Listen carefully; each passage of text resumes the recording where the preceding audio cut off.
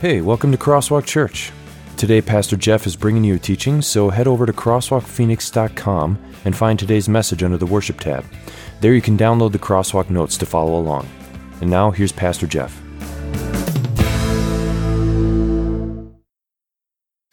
I'm going to dive into John chapter 20, and we'll be beginning at verse 11, so hopefully you've had a chance to get your Bibles open. And the way I want to do this morning is I want to lead into it with a short video.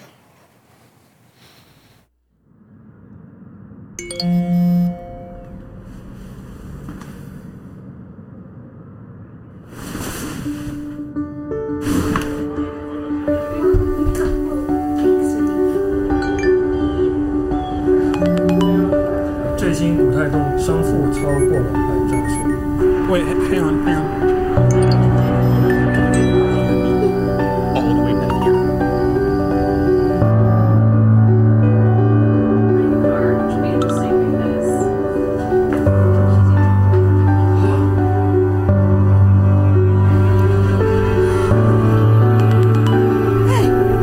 Hey! 我真不敢相信这件事情发生了。 Dude, no way! I told you! You're not gonna believe what just happened.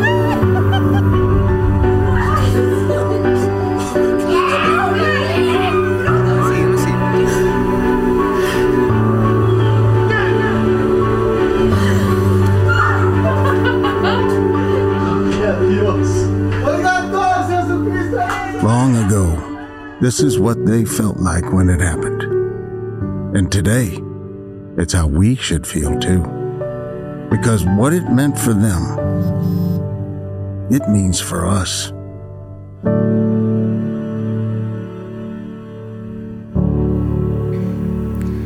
Have you ever wondered what it would be like if Jesus had risen today? I think that video does a great job of showing us how it would feel if we were hearing for the very first time, that it was happening for the very first time, that Jesus was risen. And that's the question that I kind of approach this text with is, what if I was Mary Magdalene? This is the account of Mary Magdalene going out to the tomb on Easter morning, expecting to find Jesus dead, obviously struggling with how are we going to move the stone back and roll it away from the tomb. And all kinds of thoughts came into my mind about, how do we feel when great victories are won today?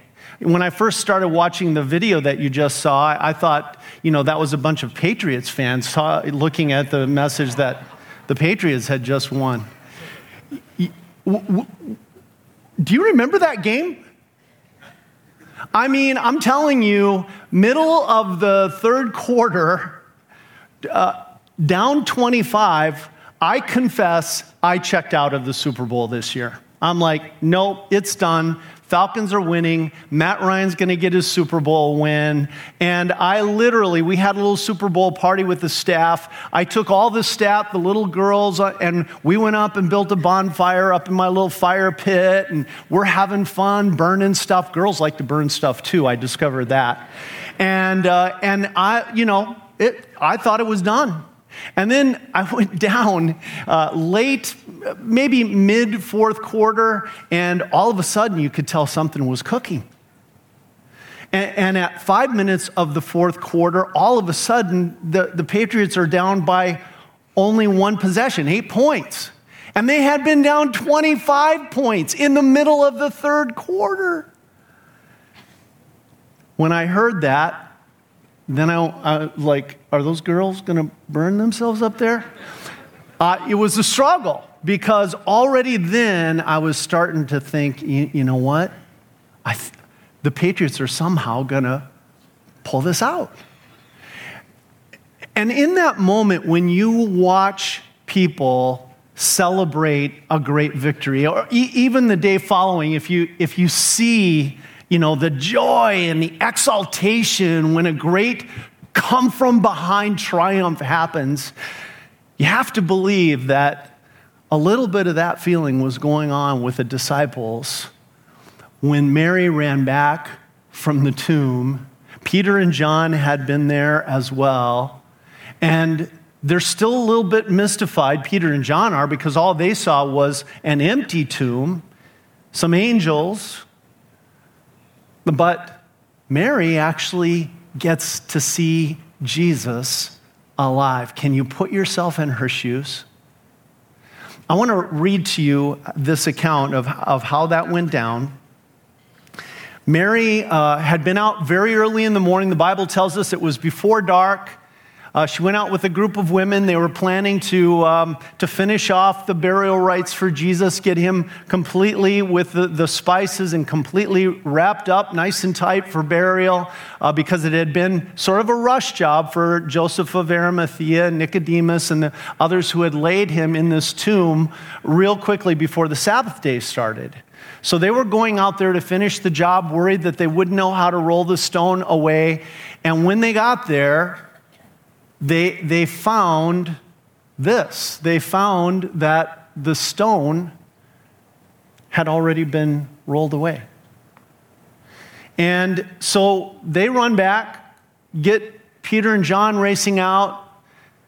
John wins. Peter looks in. He goes inside. Jesus is not there. Everybody is confused.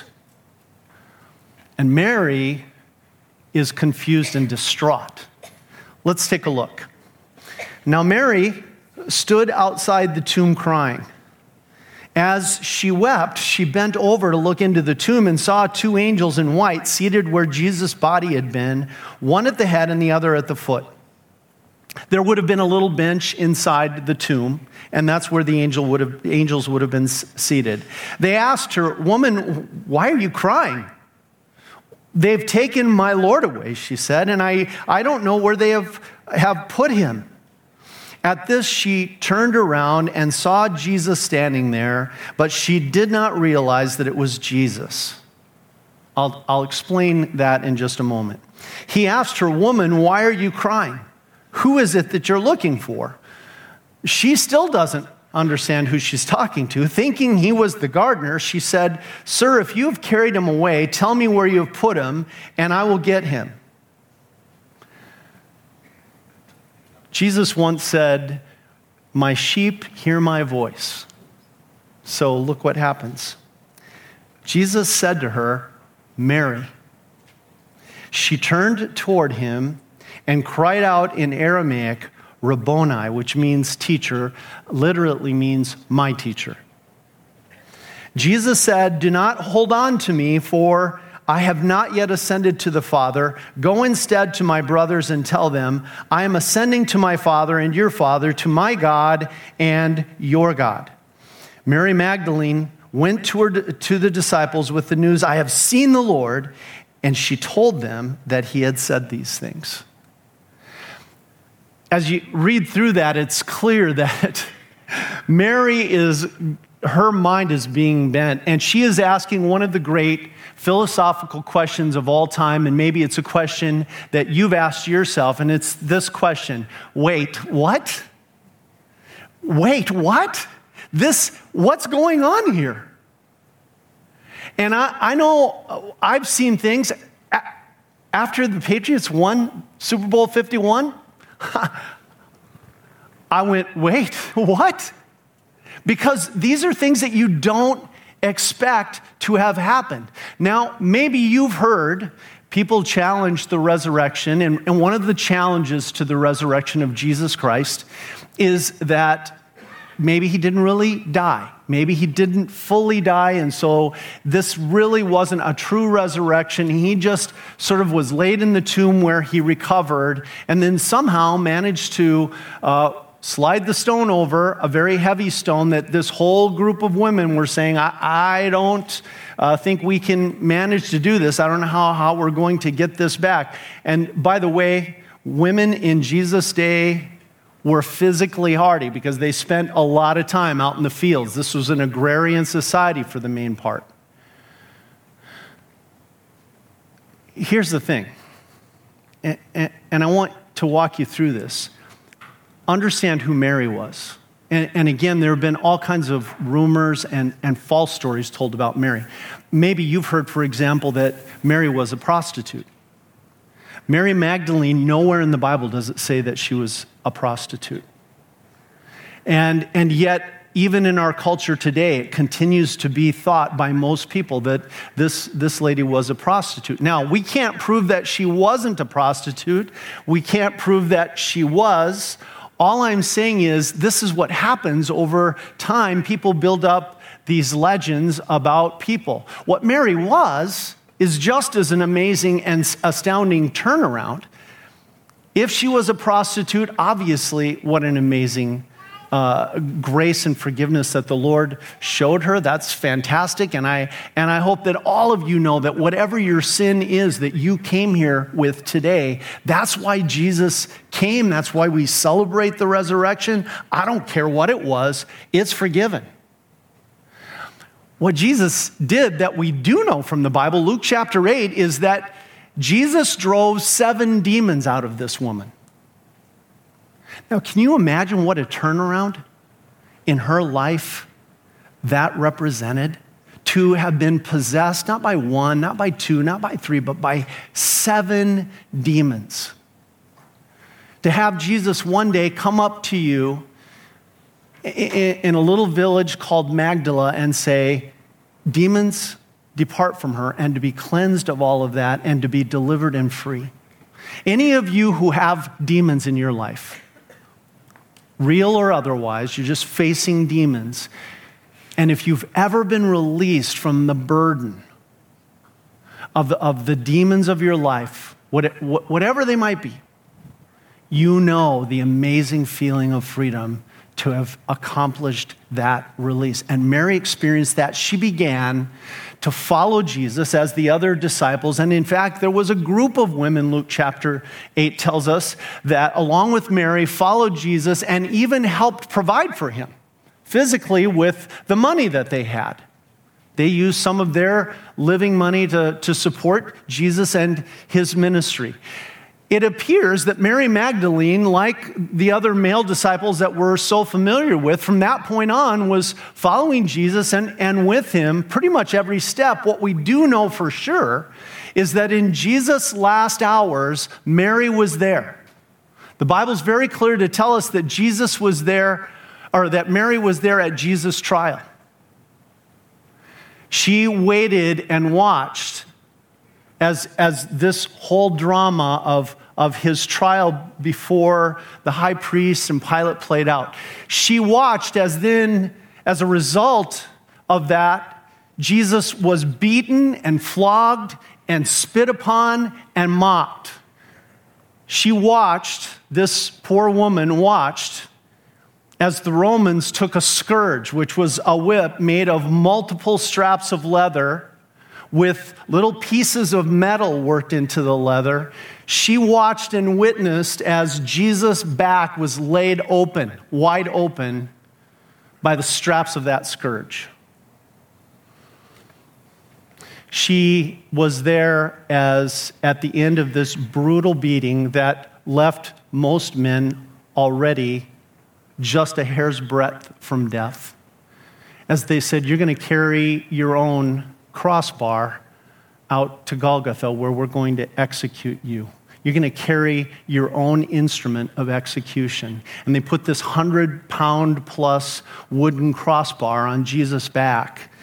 Nearly dead, Jesus stumbles through the streets of Jerusalem, bleeding, his flesh falling off, and he's carrying this 100-pound crossbar. Mary is trailing behind him. Jesus can't make it. Simon of Cyrene finally has to be asked to carry the crossbar to Golgotha. And you know, don't you, what happens there?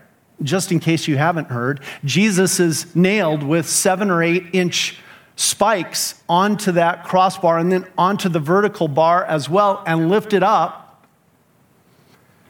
and crucified. The most excruciating, in fact, the word excruciating comes from the Latin ex crucis, which means from the cross. When we say excruciating pain, we mean pain like being crucified. And Jesus was there, and Mary was here watching it all go down.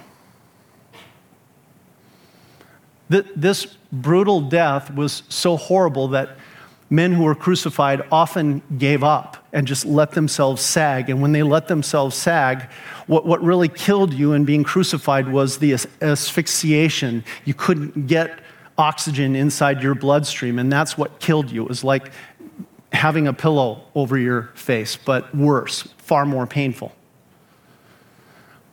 So the Romans, being the Romans, figured out a way to make the torture last longer. They designed this little wooden crossbar. Most of the people who were crucified were men.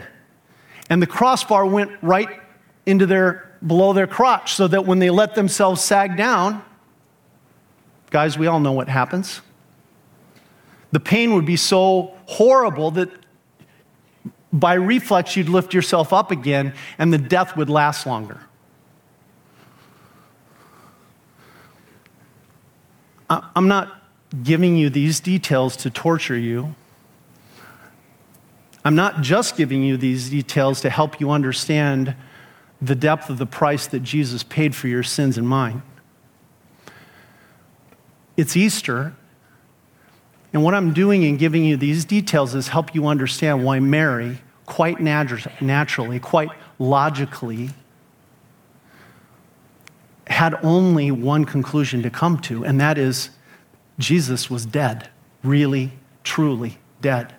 Because at the end of all of that, at the end of being within a hair's breadth of his life, already being beaten back in the court, carrying the cross, being crucified for hours in the hot sun, a Roman soldier came to make sure he was dead and jabbed a javelin into his side, stuck that pike in there, and watched as separated blood and water flowed out.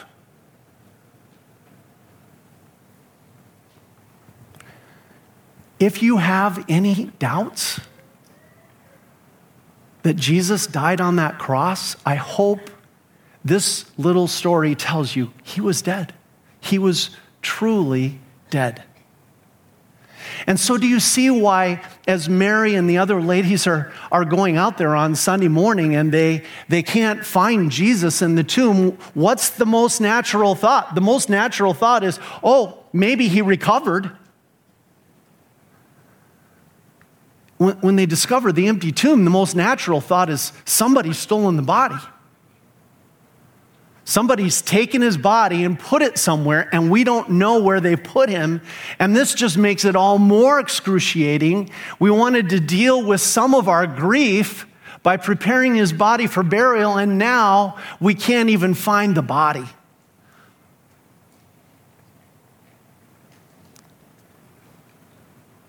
You see, talk about a dramatic come from behind victory.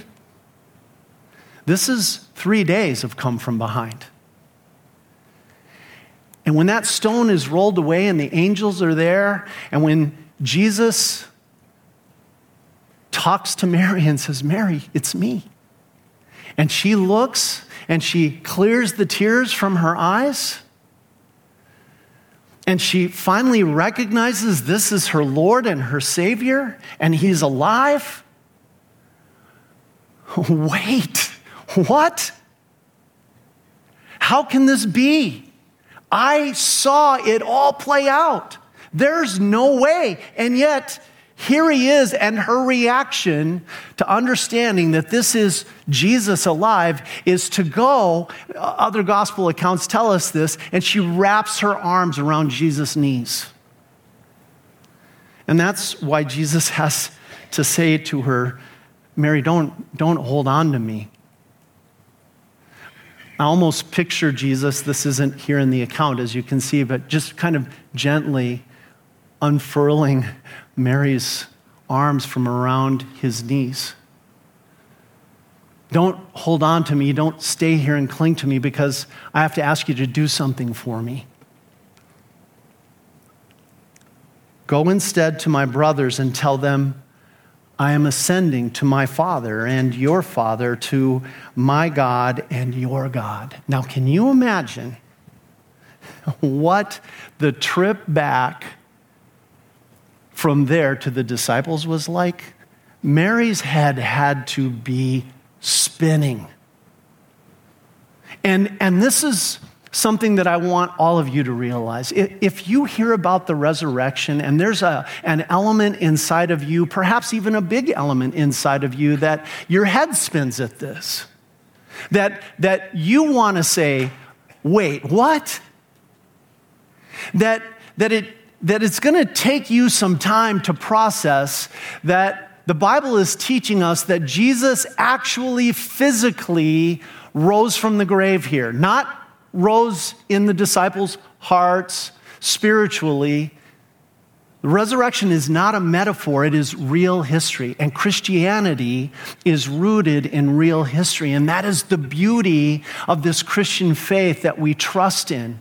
You can find faiths that are filled with all kinds of mystical things and purported miracles and awesome acts of power. You can find faiths, for those of you who are the deep thinkers in this room, that are filled with philosophy and have built these very intricate philosophical systems. You can find faiths for those of you that need more rules in your life and need more guidance in your life, that are filled with rules, filled with that kind of guidance and wisdom. But none of them, like Christianity, is rooted in actual historical fact. And I hope you know this. I hope you know that while we have these amazing accounts of the resurrection, that you can even look outside the Bible. You can look to people like Josephus, sort of the big, historian of his day, famous scholarly historian, who reports that this is what happened. Jesus was reported to have risen from the grave. And not just Josephus, but many others. Our faith, like none other, is rooted in history. Jesus' victory and Jesus' resurrection, like none other, is rooted in truth and actuality and history. And when you think about that, you have to realize even today, just like the video showed us, there is reason for amazing joy, because the results and the ramifications of what it means for you and me today are still very important. So here's what I want you to write down. Mary wrapped her arms around Jesus, but could she wrap her mind around the resurrection? That's the question. She's running back to those disciples with the news, I have seen the Lord. Is she going to be able to wrap her mind around this? In the days and weeks to come, is she going to be able to wrap her mind around it? And my question for you today is, are you going to be able to wrap your mind around the truth of the resurrection of Jesus Christ? It's interesting because as you read the Bible, there are so many people that struggled to wrap their mind around Jesus. The Apostle Paul was one of them. In fact, he struggled so deeply to wrap his mind around Jesus and this reported resurrection stuff that he actually took it as false teaching that was leading people astray, and he felt like he had to root that out and rid the world of Jesus. And that's how he began to do his thing. That's how we come to know him, as the person who was there to persecute Christians and wipe this faith off the face of the earth, until one day when Jesus himself encountered Paul as he was going to a city named Damascus. And like Mary, from whom 7 demons were driven out, Paul, when he saw Jesus there standing before him alive, realized there's something different about this Christianity thing. And Paul's heart was moved from being an enemy of the cross of Christ to being the cross's biggest advocate. And he began to, in a moment with his 180-degree changed life, he began to go and learn more and feed himself more and go back and study the Old Testament some more. And then finally, he was pulled by the Holy Spirit into sharing this message with the Gentiles. He came to a city named Corinth.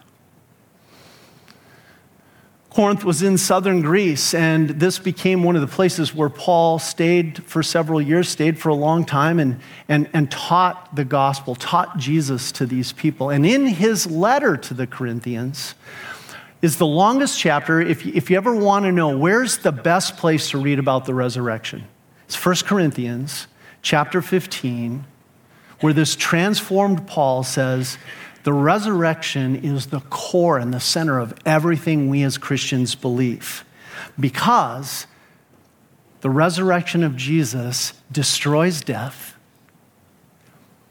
assures us that our sins are gone, they're forgiven, and tells us that we can experience a triumph like none other. Now, this year has been filled with some pretty cool triumphs. Like, I mentioned one, the Patriots, right? If I were to ask you, what's another big sports triumph of this year? Anybody want to guess? Put that slide up. 108 years. 108 years. And I'm sure you've heard about it. The curse of the billy goat. Right? And even when they were in the World Series, I think most of us were convinced there's no way. It's been over 100 years. The Cubs are not going to win. They are a complete study in futility. I don't care how far they get. They're not going to make it over the top. And besides which, they're still contending with the curse of the billy goat. And so, of course, it has to end in dramatic fashion, not in a normal 9-inning game, but in 10 innings. And finally, one of the Cleveland players gets up there and hits a little dribbler to the third baseman, who fields the ball with everybody holding their breath in Chicago. And the third baseman fields it and throws it to Anthony Rizzo at first base. And boom, that ball falls into the mitt and everybody goes, oh, wait, what? The Cubs just won? Are you kidding me? That's what I hope you're feeling. Only on 1,000 times greater scale. As you hear what Mary experienced, what the apostles experienced, and I hope that's what you hear in the voice of the apostle Paul as he writes to the Corinthians. Wait, what? Where, O death, is your victory? Where, O death, is your sting? The sting of death is sin, and the power of sin is the law. But thanks be to God. He gives us the victory, the triumph through our Lord Jesus Christ. I hope that as you here today are saying, wait, what? Jesus rose from the grave, that you have that emotion that Paul so clearly has. This is a great victory for us. Sin is defeated, which means death is defeated because the wages of sin is death. Which means Satan is defeated, which means eternal life is now mine through faith in Jesus Christ. I hope you're going, yes. Because Christ's resurrection, please write this down, is a triumph like none other.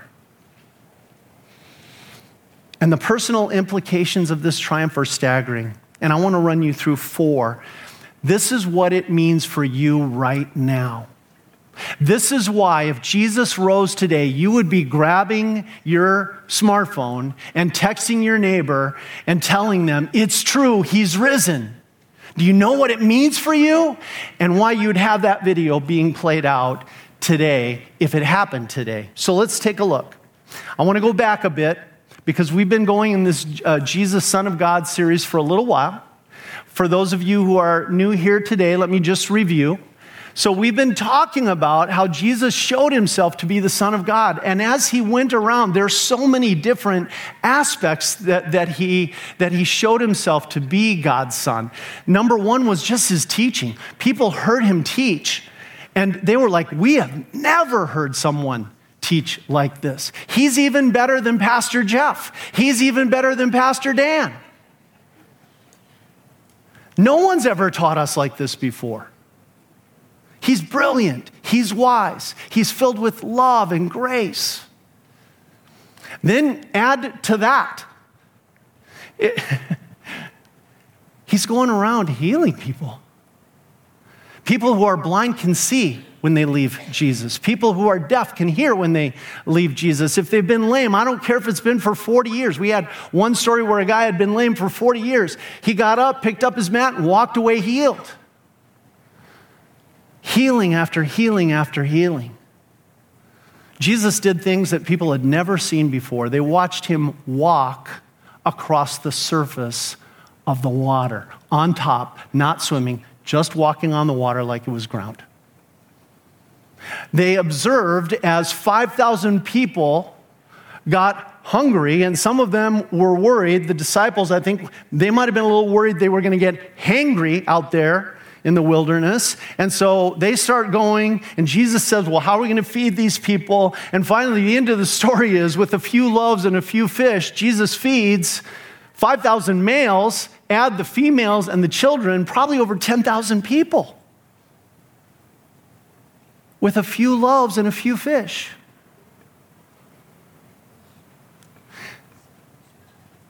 There were some who were reluctant to believe. Teachers of the law, the religious law, the Pharisees. And so they kept challenging Jesus. On one occasion, they came to Jesus after all of this, and they had heard it. They weren't ignorant of these things. And they said to Jesus, maybe something you've said to God before, and that is, just one more sign, Jesus. One more miracle. One more proof that you're really real, that you really love me, that you're there and I can trust you. Ever said that to God? Just one more? Like I pretty much believe that you're the Son of God, Jesus, but just one more. After Jesus had taught the way he taught, healed all those people, multiple illnesses and diseases, miracles galore, one more. Just one more, Jesus. Jesus is so amazingly filled with grace and love and mercy and forgiveness. You know what he does? He says, okay, I'll give you one more, but I'm not going to give it to you today. Here's what's going to go down. You just watch, you wait, and here's what you're going to see. I am going to die, and just like Jonah, I'm going to be buried for 3 days, and then I'm going to rise again. Think of Jonah, think of me, and if something happens like that, that's similar, death, 3 days, rising, then you'll know that I am truly who I say that I am, the Son of God, your Lord and Savior. Take a look. He answered, a wicked and adulterous generation, he's talking to these Pharisees and teachers of the religious law, a wicked and adulterous generation asks for a sign, but none will be given it except the sign of the prophet Jonah. For as Jonah was 3 days and 3 nights in the belly of a huge fish, so the Son of Man will be 3 days and 3 nights in the heart of the earth. I think one of the things that Mary was thinking as she ran back to the disciples, and remember what she says when she gets there, I have seen anybody remember? The Lord. And the word used there that Mary uses is the same word that was used by the Greeks when they translated the Old Testament for the name of God. I have seen the Lord. He's alive. He must be who he claimed to be, guys. And that's what I want you to write down. Here's the first major implication of the resurrection, that Jesus is who he claimed to be, the Son of God and your Lord and your Savior from sin. Here's the second implication. Paul talks about it in 1 Corinthians chapter 15 again. That's that chapter I mentioned earlier. But Christ has indeed been raised from the dead, the first fruits of those who have fallen asleep. Jesus rose from the grave, and he's only the first of many, is what that means. For since death came through a man, the resurrection of the dead comes through a man. For as in Adam all die, so in Christ all, what does it say? All will be made alive. That's you. That's you. You can know that death is not final because Jesus' death was not final. Remember Mary? Remember how I told you she probably was following Jesus around pretty much like the male disciples, and we don't have it recorded in every little chapter that she was there or not. We do as far as his death goes. But I have to believe that Mary was there when Jesus was called by another Mary and her sister Martha because their brother Lazarus was dying. And Jesus came there, but he came after Lazarus had already passed away, after he'd already died. Martha comes sort of steaming out a little bit, meets Jesus on the road and says, Jesus, if you had been here, my brother wouldn't have had to die. She gets the power of Jesus. And she's a little frustrated that Jesus, in her mind, is late. Do you remember what Jesus said to her? Before then, he went and raised her brother Lazarus from the grave, showing us again that death is not final. He said, Martha, do you believe in the resurrection? Martha says, yeah, I know on the last day there will be a resurrection. And do you remember what Jesus says there? It's so important. Jesus says, I am the resurrection and the life. Me. And whoever believes in me will live even though he dies. He who believes in me truly can be said he will never die because he will go to eternal life. This is what I want you to write down. The second big implication of Jesus' resurrection is that your death and mine is not final. If you've ever asked yourself this question, is there something more? Is there something beyond this life? Jesus' resurrection tells us there is. Because Jesus tells Mary, I'm going to be with my Father and your Father, with my God and your God. And one day you're going to come there and be with me. There is life after this life. And through faith in Jesus Christ, you and I can enjoy that. The resurrection proves it. Death is not final, but in Christ there's a life that follows this life, and it's waiting for me. The third implication has got to be dealing with her own grief. And I don't know who of you have maybe gone through something that you're deeply grieving from the past year. I shared with you a few weeks ago that my mother-in-law, the hub of my wife's family, passed away. She was in her 80s. Just an amazing woman. And we all had our grief to deal with. And while we were dealing with our grief, a psychologist had told me one time many years ago, when you lose someone or something important to you, it's like having a leg cut off. Like a part of you, a major part of you is gone. And now you have to deal with life as if you would deal with a life without two legs. Because of the important role this person played in your life. Who played a more important role in Mary's life than Jesus? And walking out to the tomb in the darkness of that Easter Sunday morning, she had to be thinking, how am I going to deal with my grief? We know that she was weeping. And then all of a sudden, Jesus is alive, and she's got to be thinking, my time with Jesus is not over. Someone just sewed my leg back on and it works.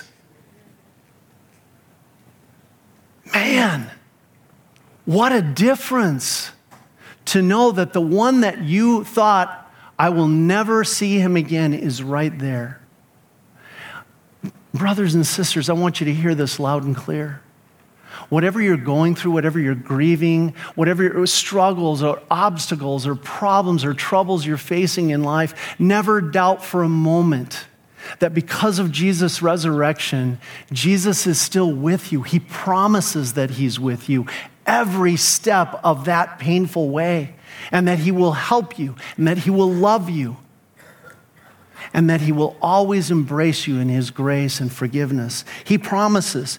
Right before Jesus was going to ascend, he told all of his disciples, this is after his resurrection, come up to Galilee and meet me. And I want you to see what he says. Therefore, go and make disciples of all nations, baptizing them in the name of the Father and of the Son and of the Holy Spirit, and teaching them to obey everything I have commanded you. We call that the Great Commission. But often in the Great Commission, this last promise gets lost. Here's what I want you to underline, these words. This is Jesus speaking to the disciples. This is Jesus speaking to you. And surely I am with you always. I am with you always to the very end of the age. Please never doubt that for a moment. That Jesus is alive means that he can make this promise and make this promise stick. That he is with you through everything you're experiencing, the ups and the downs of life. Write this down. My future with Jesus is not over. He is with me.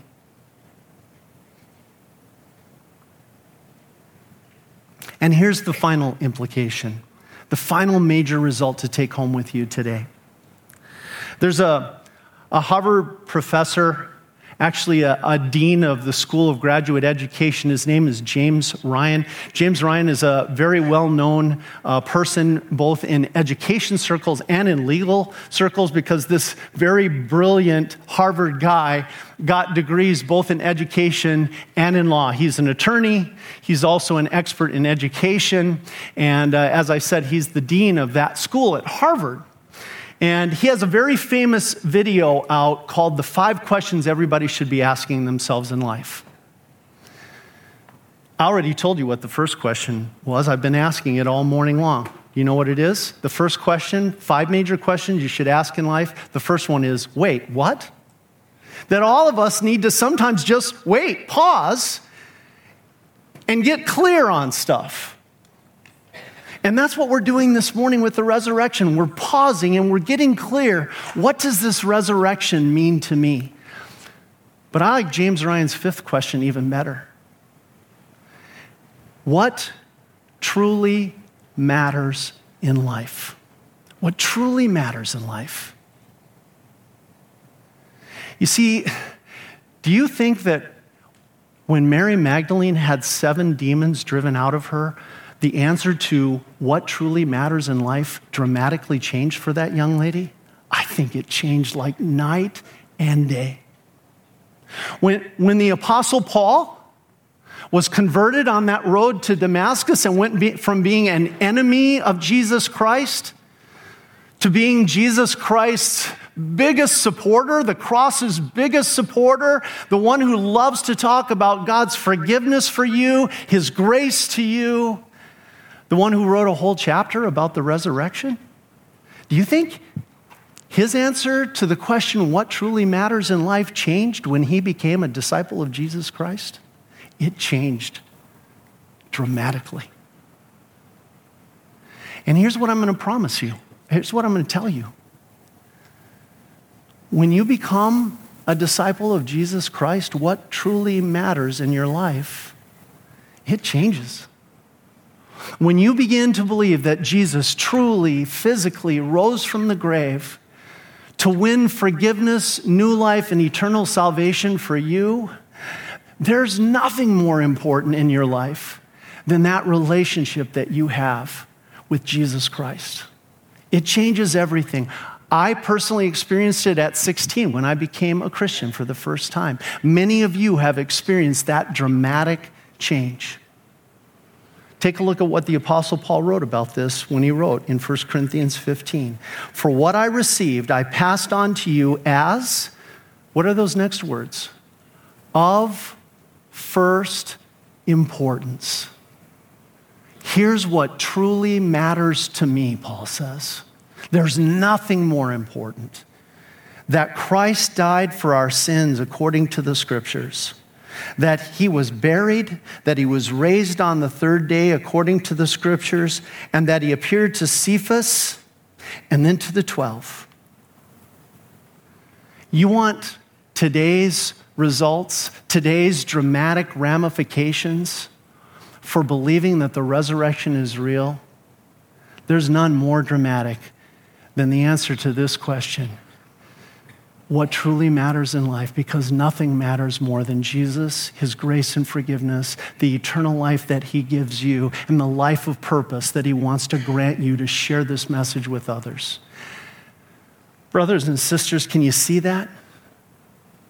The resurrection means that Jesus is who he claimed to be, the Son of God, your Lord and Savior. The resurrection proves to you that your death is not final. This life is not all there is. There's another life waiting for you in Christ. And your future is not over with Jesus. He tells you, I am with you every day, every step of the way.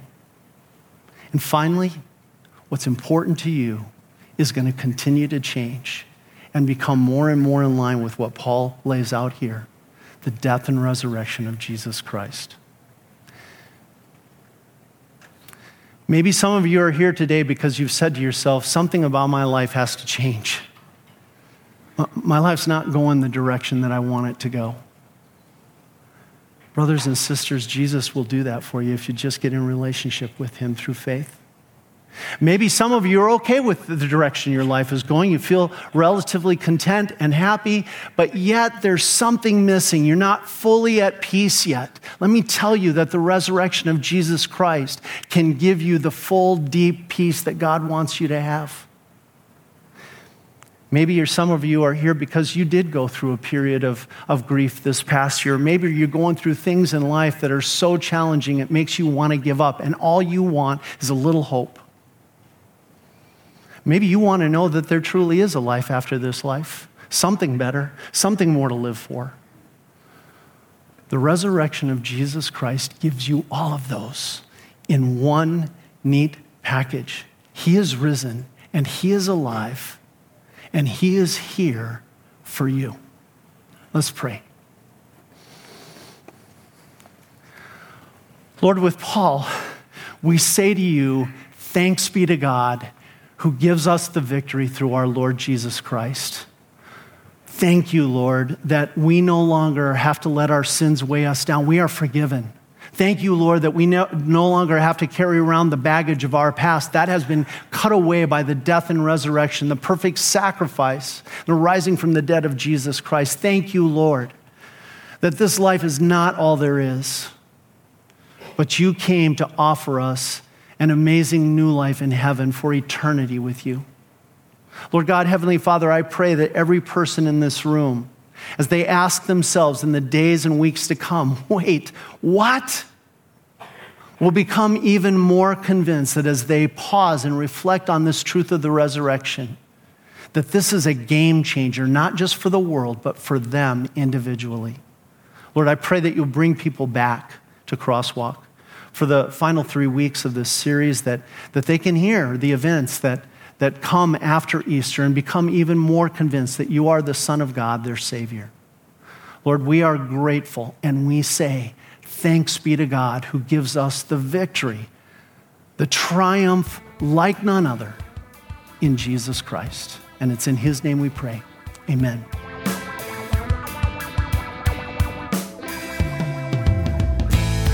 So, before we close, if you would like more information about Crosswalk or to listen to other messages, head over to crosswalkphoenix.com or come and see us. Services are held at Cesar Chavez High School at 41st Avenue and Baseline on Sunday at 9 and 11 a.m. Visit our website for directions. And now, some closing thoughts from Pastor Jeff.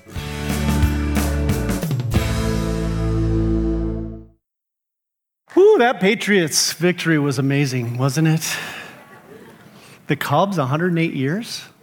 Amazing. But none even close to as amazing as the resurrection of Jesus Christ from the dead. That was truly a triumph like none other. Now, if you're not feeling quite like those people who were texting on that video yet, I want to encourage you today and the rest of the week to just do what James Ryan encouraged us to do. Pause and think a little bit about it and say, wait, what? what really just happened for me right there? And I hope those 4 points that we gave you today, that'll be a great starting point for you to just meditate on what this means for you. Because he is risen. He is alive. And that is a triumph for you like none other. Let me send you out with the Lord's blessing. The Lord bless you and keep you.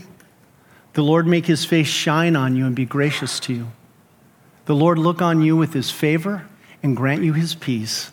Amen. Have a great Easter week in the Lord. We'll see you back here next week. Hopefully see you on the patio. If you need to be prayed with, come on down front.